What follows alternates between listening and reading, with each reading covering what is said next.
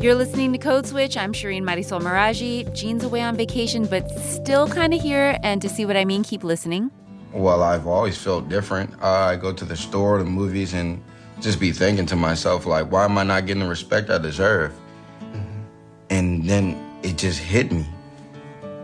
I'm white. Issa, where have you been, huh? Why are you being all loud? Are you not coming home? Lawrence, we are not about to be the black couple fighting in Rite Aid. You see The Social Network? The Indian guy is a white guy. They use brown face makeup. No, I read that he's 1/16th Indian. We're all 1/16 something. I'm probably 1/16 black. You think they're gonna let me play Blade? Atlanta, Insecure, Master of None, Jane the Virgin, Fresh Off the Boat, and do I have to mention producer Shonda Rhimes' total TV takeover? I guess I do. Anyway, we're seeing a renaissance of shows starring, featuring, written, or produced by people of color, and Kenya Barris is a big part of that renaissance. He's the creator and executive producer of ABC's hit comedy Black-ish. Before Gene went on vacation, the two sat down to talk about the show and the TV landscape. I'm curious as to how you navigate the jokes on the show that are, as you would call them, deep cuts for black folks, right? With an audience that is 75% white. And I'm curious about how you, in the writer's room, how y'all decide. We don't. We just do it. And for those of you who need an explanatory comma, Black-ish is a comedy about an upper middle-class black family living in the suburbs of Los Angeles. We're lucky. We've got a great house, 4 great kids, and my pops. It's a far cry from where it all began. The dad, Dre, grew up poor, and the show's loosely based on Kenya Barris's life. I guess for a kid from the hood, I'm living the American dream. The only problem is, whatever American had this dream probably wasn't where I'm from. And if he was, he should have mentioned the part about how when brothers start getting a little money, stuff starts getting a little weird. Like in my neighborhood, sometimes I feel like a bit of an oddity. And if you look to your left, you'll see the mythical and majestic black family, out of their natural habitat and yet still thriving. Go ahead and wave. They'll wave right back. Kenya's doing more than Black-ish these days. He's working on a pilot with actress Toni Collette called Unit Zero. It's kind of an action comedy in the realm of sort of Spy meets Alias. Kenya's got another pilot, a comedy with Courtney B. Vance and Felicity Huffman. It's called Libby and Malcolm. They're political pundits. They're married. One's black, one's white, one's left, one's right. And if that wasn't enough, Barris also has a Black-ish spinoff in the works with 17-year-old Yara Shahidi that he hopes is going to become a full-fledged show. Shahidi plays Zoe, the oldest daughter on Black-ish, and I talked to her about this new opportunity and lots of other fun things. I think our set is cool because it is one of those places where, especially for my character, they want to hear from us or just about how my generation operates, because I think for me in particular, I am the embodiment of Generation Z, and everything from my hair to the clothes that I wear, they're all really intentional. That's after the break, but first, let's go to Gene and Kenya. Hey. Hey, Kenya. Thank you so much for doing this. Absolutely. Thanks for having me. Can you talk about the way the politics of television has changed to make a show like Black-ish possible? I mean, you said once that The Cosby Show was a show about a family that happened to be black. But Black-ish is about a black family. Cosby absolutely opened the door for it in a big way. And when I said happened to be black, I want to be very clear. Like, that was arguably my favorite show ever. Mm-hmm. It introduced black people as a piece of Americana in a different way, you know, than we had ever been seen before. It was not a pejorative. But I do think Obama made this show possible for Black-ish. How so? Because I think that all of a sudden, the thing that became sort of not PC to talk about was the thing we should have been talking about more than ever. You know, it was like, we have a black president, but I felt like we were talking about race publicly less than ever. We're paying the cost of 8 years of having a black president. We're seeing the ugly stench of that now. One of the things I like doing on the show is really sort of talking about those things that make us uncomfortable, but whether you agree or not, at least maybe they'll start a conversation. So in the past, you've said that class is more important than race or culture. And I'm curious, on the show, do you make a point of separating, you know, these two ideas out from each other?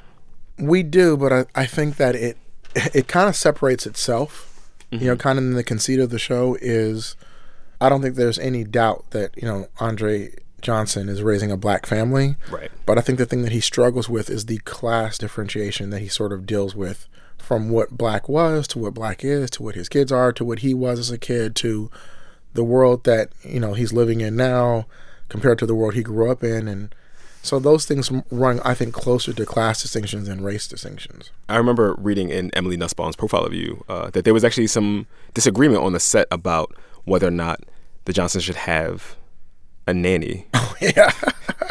Yes. Can you talk about that a little bit? About the tensions there?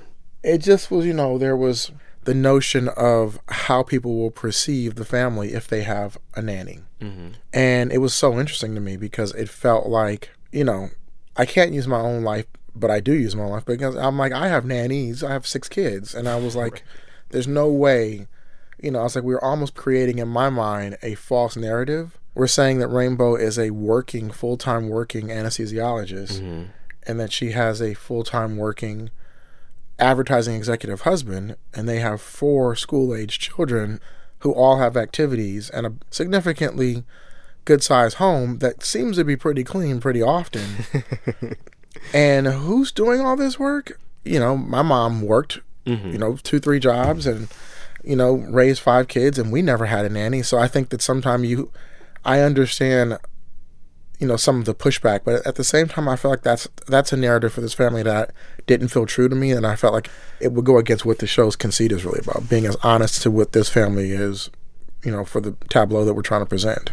So one of the things in the show that Dre is wrestling with is this transition from a dude who grew up one way to someone who has means suddenly, right? And I'm curious that's been the trajectory for a lot of us.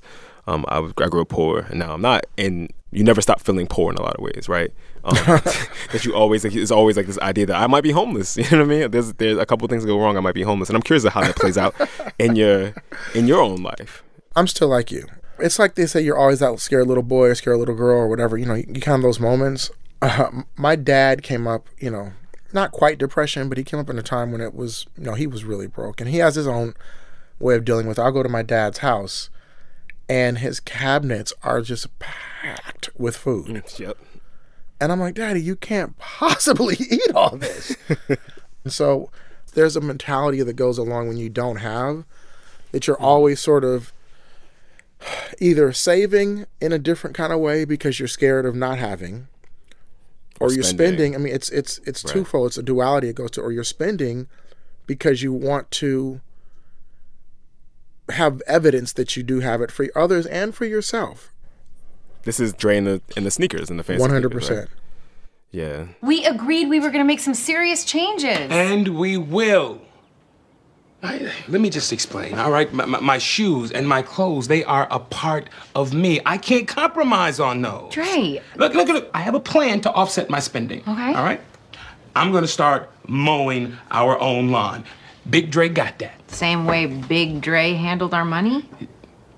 What does that mean? It wasn't coded, Dre. I'm a grown man, and I've been threatened by my wife if she sees another box of shoes coming. But there is just something to having a crispy pair of sneakers on. Mm-hmm. At the same time, I sort of embrace who I am. I think that's one of the fears in being black, or being from a sort of niche group, is that your hunger is what drives you. And that's the thing I worry about with my kids, is that I've given them a life that they don't necessarily have that hunger. Mm-hmm. And I wonder if it will take away from, their drive. I'm thinking about this trajectory of black shows. Obviously, there was this explosion of black shows on networks like Fox and the WB in the 90s. You were writing for Soul Food between 2000 and 2004. And there are no black family dramas on TV anywhere, right? Suddenly, mm-hmm. there's an explosion with Shonda. You have Donald Glover. You have Ava DuVernay. There are far more black showrunners in the world. Does that give you more room to operate? I think so. I think that at the time, Felicia Henderson, who created Soul Food, was special in that, one, she just is one of the most amazing writers ever, but two, she wanted to tell that story, and she told it in a way that it resonated. Shonda, who's been amazing and is one of my idols, I think that she has definitely ushered in is the queen and godmother of what's going on right now. Mm-hmm. There's something in the water right now, mm-hmm. And I'm so happy to, just in the smallest of ways, get to be a part of it. With Issa and Courtney Kemp and Donald Glover and and Aziz Ansari, I think this, it's not just black. I think people are opening their minds up to different voices. Content is king, and they need content, and so because they need content, they're letting different voices have that content. I think the thing now is that you're seeing shows like Atlanta anchor FX. We are now defining our culture in a very unique way and proprietary way, but it's for everyone. So speaking of that for everyone question, I'm curious as to how you navigate the jokes on the show that are, as you would call them, deep cuts for Black folks, right? With an audience that is 75% white. And I'm curious about how you, in the writer's room, how y'all decide. We don't. We just do it. The Simpsons do it. You know, The Simpsons do it for nerds. The Simpsons do it for lampoonies. Like they do it for themselves, and you either get it or you don't. You never worry that this is too specific? No. No, we had a Rich Homie Quan joke. We have a joke where, you know, we talk about, you know, Black people would be the 15th largest economy in the world, and they'd be called Blackonia, and it'd be right between Spain and Mexico, and the international song would be Girlfriends by Pebbles. You know, the honesty is what makes you really laugh. I think the best comedy comes from character, and like, after we got through season 1, you knew who these characters were, and then you could tell jokes based around those characters, and even if sometimes they were a little bit small niche, you could see that character in particular saying that joke. Right, it would sound natural coming out of his or her mouth. Yes, yeah. Yes. How much pressure do y'all feel about responding to political events? You know, the Hope episode, which was the police shooting episode, the Lemons, which was the episode that was kind of an ode to the Obamas. Like, what makes you feel like you have to wade into those conversations? Well, the only time we've ever actually, I think Lemons for me was the only time that I was like, that was ripped from the headlines. You know, Hope for me was, it actually was something I knew I wanted to talk about. Hope was more so about the world we live in today and having to have these conversations with your kids. Right. Lemons was definitely an emotional response, and we did it really quick. I've been lucky enough to raise 4 beautiful children in the world that showed them Jay-Z and Beyonce as king and queen. A Black family in the White House, and a woman run and almost win the presidency of the United States. So if you ask me if I love America, the answer is yes, warts and all. We're not Law and Order. We're not ripping things from the headlines. We start off every year and we try to say, what would this family naturally be talking about?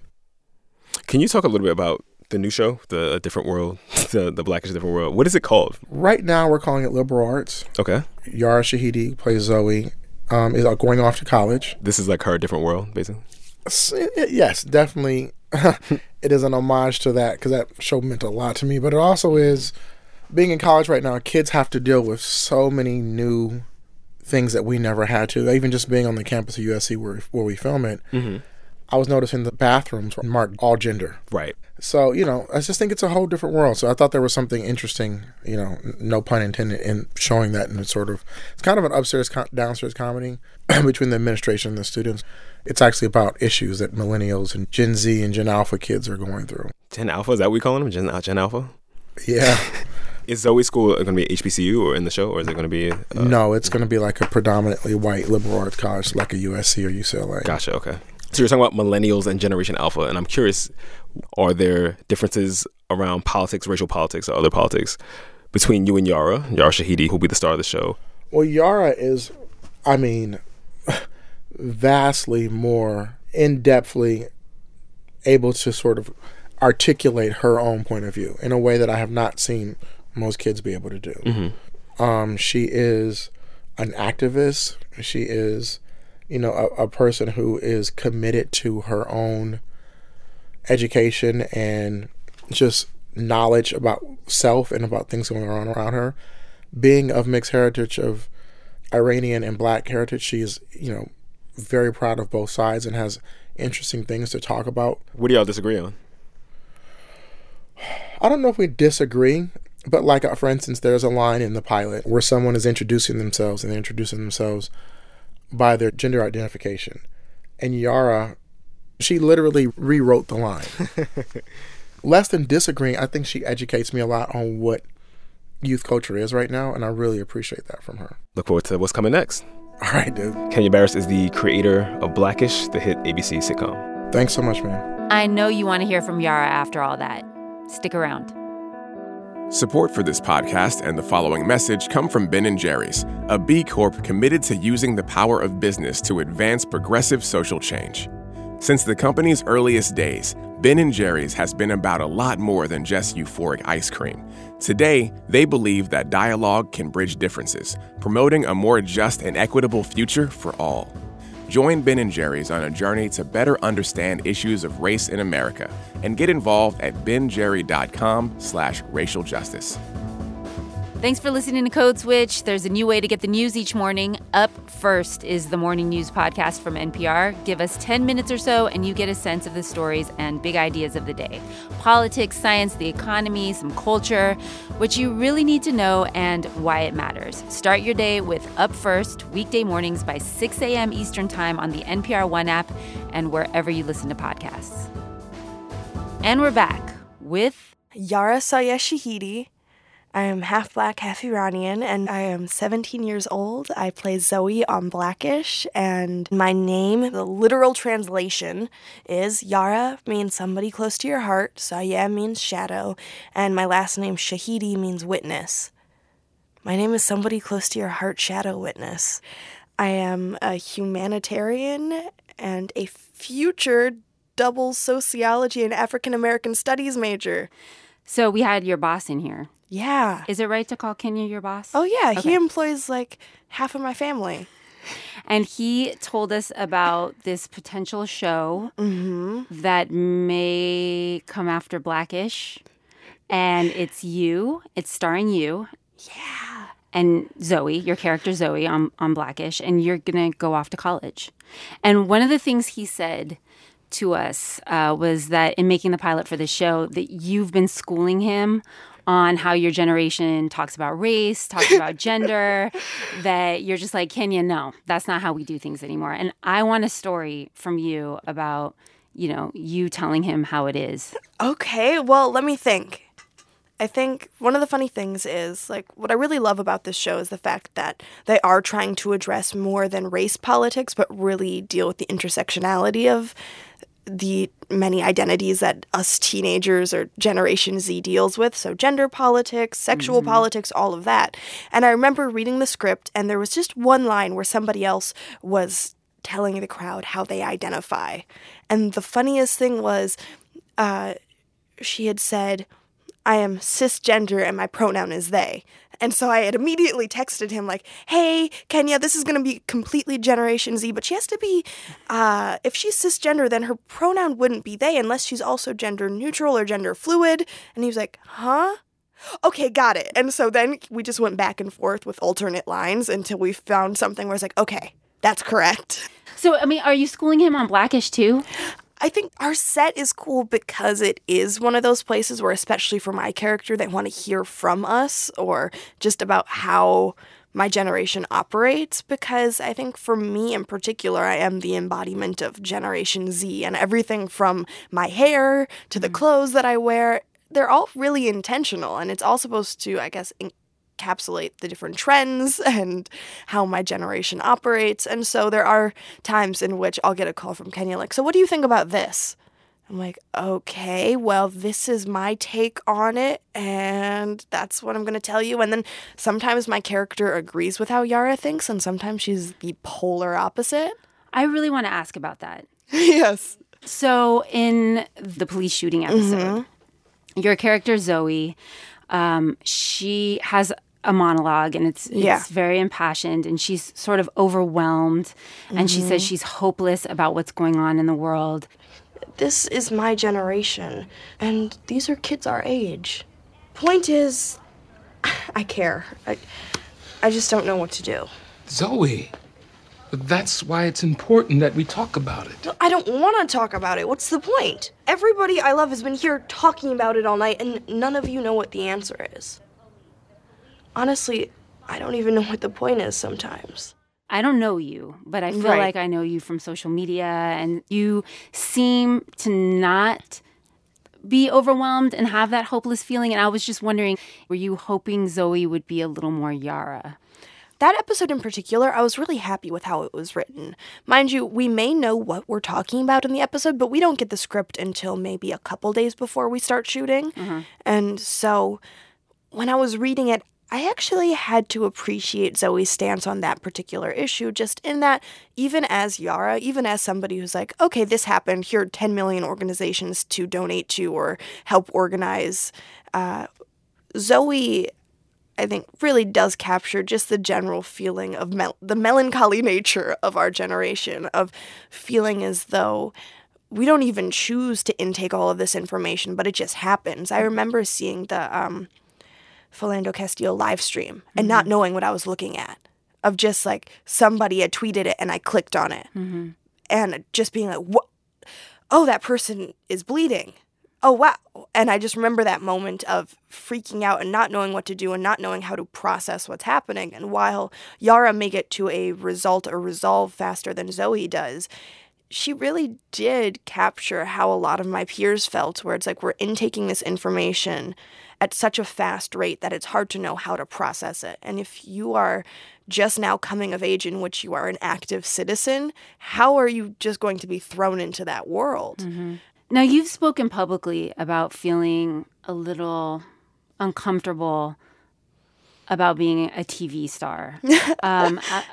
Uncomfortable because you're not sure how it's making a difference. And I was just wondering if you could take us into your head and play that struggle out for us. Well, I mean, I started in this industry with my mother. So my mama's a commercial actress. My baba is a DP, director of photography. And so I was born into a very creative family. And I started in commercials with my mother and my two brothers and print jobs and all of that. And then TV became another outlet just because I really appreciated the character development. And starting in this world as a 7-year-old, my first role was a little girl who has an imaginary world. And so now, the past 3 years being a series regular has really shifted how I view this. I feel like my activism has only grown while I've been on TV, but it really did make me look at how my activism has taken shape. What are the things that you're most passionate about? I can tell you that pre-election, some of the main things that I really support, and I still do support fervently, were like girls in STEM and the importance of making sure that people of color and young girls get equal opportunity in the science and technology markets, because those will be the predominant jobs in the future. Recently, I feel like what I've been focusing on the most are policy changes, because those have the largest impact, and I'm trying to, as somebody who cannot vote yet, figure out how to make my generation as active as possible. When you were saying policy changes, I was thinking, is there anything in particular that has really been a gut punch to you when you're thinking about what's been happening with our new administration? I would have to say, if I were to focus in on a couple of things, the travel ban has been one very large gut punch, because I do have family in Iran, and just the portrayal of people of Muslim descent is so outrageous to witness that it's been something that has taken me quite a while to process. Fortunately, being in blue California, I do feel pretty hopeful that a lot of these states will, I guess, act against it and finally get the travel ban banned. One thing that Kenya said about you was that you are very clear that you're both Iranian and Black, and that you are very self-possessed in that way. And I'm wondering, has that been a struggle for you? Is this something you've always known? You're Black and Iranian? I mean, I feel like I didn't come to question it until recent years, because fortunately I've always had fantastic parents and a fantastic base in which I've been equally exposed to both cultures. I feel like coming into the world of acting as a teenager is when I realized that while I still feel that I am fully Black and fully Iranian, there were moments in which I struggled with how other people identify me. And I get roles based on what people think of me visually. And so I get roles that are usually titled either ambiguous or Black, which has never been a problem, but just realizing that sometimes I see myself differently than other people see me. And so while I look at my brothers and I look at the other people that I know that are mixed around me, and I see both of their cultures. That's not always how I'm perceived. You said you talked to your parents about this. Mm-hmm. And you said that in reference to, being a teenager and really realizing, okay, this is how the world sees me. Well, I feel like one of the first conversations about how I was being perceived actually happened freshman year of high school. And I remember one of my friends had called me whitewashed. And I was just kind of processing what that meant. And it was in reference to how I spoke and the fact that I'm in honors classes, which seemed really odd to me because I come from a family of academics. And so I had never really had to deal with this weird stereotype of to be educated is to be the anomaly as a Black person or as a person of color. That conversation really started with, okay, so this is what happened at school today. I responded by saying, what do you mean I'm whitewashed? Because of how I speak. No culture owns a way of speaking. And then we really kind of delved into just how to have the confidence to respond in that kind of situation. And so because of that, I feel like it's prepared me well for the past 3 years as I've emerged into this place of growing up in the public eye in which more than my family are watching me grow. What do you want Zoe to grapple with in college? And I want to talk specifically about race. Race? Since this is Code Switch, Right. She's never really been confronted about who she is in the setting that she's in. She's either with her family or she's at an all-white school in which, of course, she's Black. But to be in a new setting in which you even realize that the Black experience isn't monolithic. I think that's something that's going to be a culture shock to Zoe. She does live in more than the bubble of her family, but a socioeconomic bubble, too.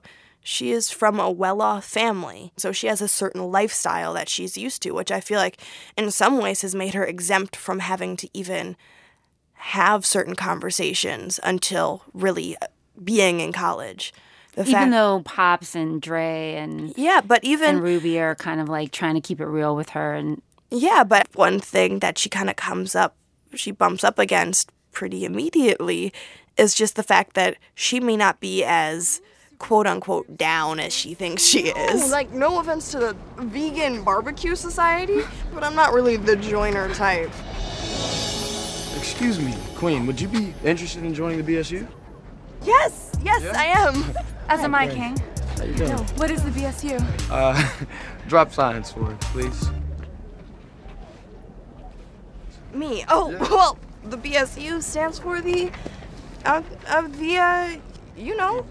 Black Student Union. Black Student Union. Science dropped. I mean, come on, Miriam. This is basic stuff. I mean, how great would it be for me not to know what the Black Student Union is? Right. When you see all of these people who are talking about Baldwin and all of that, how does she contribute to that conversation?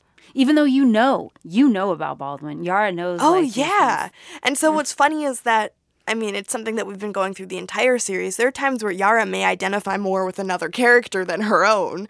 And that's been fun, actually, because there's no acting challenge if you're playing yourself.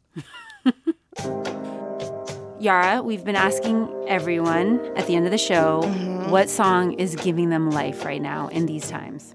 Chanel by Frank Ocean. You knew it. I knew you knew it. Because I saw the little video with you and Tracy Ellis Ross.